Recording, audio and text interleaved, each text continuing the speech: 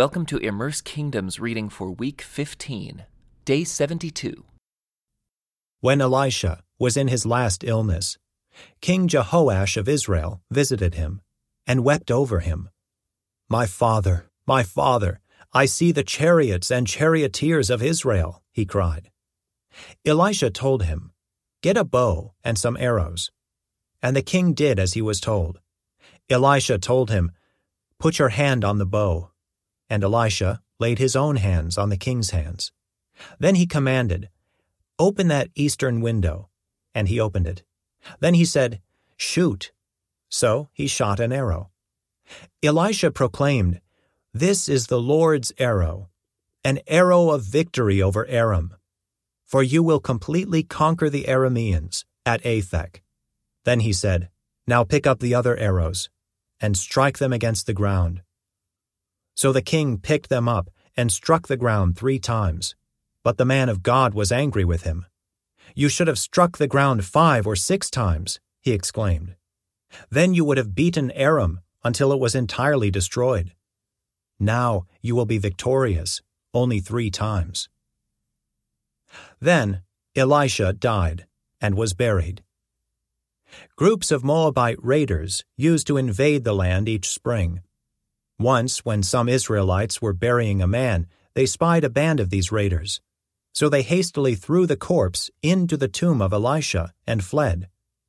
But as soon as the body touched Elisha's bones, the dead man revived and jumped to his feet. King Hazael of Aram had oppressed Israel during the entire reign of King Jehoahaz. But the Lord was gracious and merciful to the people of Israel, and they were not totally destroyed. He pitied them because of his covenant with Abraham, Isaac, and Jacob. And to this day, he still has not completely destroyed them or banished them from his presence. King Hazael of Aram died, and his son Ben-Hadad became the next king. Then Jehoash, son of Jehoahaz, recaptured from Ben-Hadad, son of Hazael, the towns that had been taken from Jehoash's father, Jehoahaz. Jehoash defeated Ben-Hadad on 3 occasions, and he recovered the Israelite towns. Amaziah, son of Joash, began to rule over Judah in the 2nd year of the reign of King Jehoash of Israel. Amaziah was 25 years old when he became king, and he reigned in Jerusalem 29 years. His mother was Jehoaddin from Jerusalem. Amaziah did what was pleasing in the Lord's sight, but not like his ancestor David.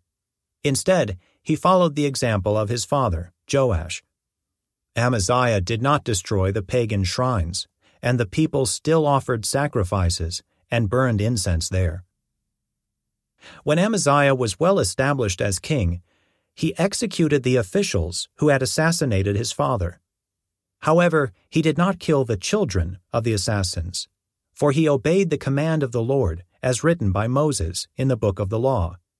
Parents must not be put to death for the sins of their children, nor children for the sins of their parents. Those deserving to die must be put to death for their own crimes. Amaziah also killed 10,000 Edomites in the Valley of Salt. He also conquered Selah and changed its name to Joktheel, as it is called to this day. One day, Amaziah sent messengers with this challenge to Israel's king Jehoash, the son of Jehoahaz, and grandson of Jehu. "Come and meet me in battle." But King Jehoash of Israel replied to King Amaziah of Judah with this story. Out in the Lebanon mountains, a thistle sent a message to a mighty cedar tree. "Give your daughter in marriage to my son." But just then, a wild animal of Lebanon came by and stepped on the thistle, crushing it. "You have indeed defeated Edom, and you are proud of it. But be content with your victory and stay at home. Why stir up trouble that will only bring disaster on you and the people of Judah?" But Amaziah refused to listen. So King Jehoash of Israel mobilized his army against King Amaziah of Judah. The 2 armies drew up their battle lines at Beth-Shemesh in Judah. Judah was routed by the army of Israel, and its army scattered and fled for home. King Jehoash of Israel captured Judah's king, Amaziah, son of Joash, and grandson of Ahaziah, at Beth Shemesh. Then he marched to Jerusalem, where he demolished 600 feet of Jerusalem's wall, from the Ephraim gate to the corner gate. He carried off all the gold and silver, and all the articles from the temple of the Lord. He also seized the treasures from the royal palace, along with hostages, and then returned to Samaria. The rest of the events in Jehoash's reign and everything he did, including the extent of his power and his war with King Amaziah of Judah, are recorded in the book of the history of the kings of Israel. When Jehoash died, he was buried in Samaria with the kings of Israel, and his son Jeroboam II became the next king. King Amaziah of Judah lived for 15 years after the death of King Jehoash of Israel. The rest of the events in Amaziah's reign are recorded in the book of the history of the kings of Judah. There was a conspiracy against Amaziah's life in Jerusalem, and he fled to Lachish. But his enemies sent assassins after him, and they killed him there. They brought his body back to Jerusalem on a horse, and he was buried with his ancestors in the city of David.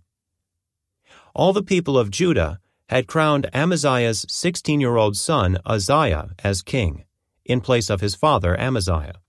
After his father's death, Uzziah rebuilt the town of Elath and restored it to Judah.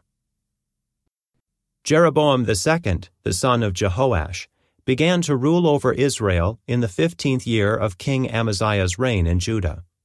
He reigned in Samaria 41 years. He did what was evil in the Lord's sight. He refused to turn from the sins that Jeroboam, son of Nebat, had led Israel to commit. Jeroboam II recovered the territories of Israel between Lebo-Hamath and the Dead Sea, just as the Lord, the God of Israel, had promised through Jonah, son of Amittai, the prophet from Gath-Hepher. For the Lord saw the bitter suffering of everyone in Israel, and that there was no one in Israel, slave or free, to help them. And because the Lord had not said he would blot out the name of Israel completely, he used Jeroboam II, the son of Jehoash, to save them. The rest of the events in the reign of Jeroboam II and everything he did, including the extent of his power, his wars, and how he recovered for Israel both Damascus and Hamath, which had belonged to Judah, are recorded in the book of the history of the kings of Israel. When Jeroboam II died, he was buried in Samaria with the kings of Israel. Then his son Zechariah became the next king. This concludes today's Immerse Reading experience. Thank you for joining us.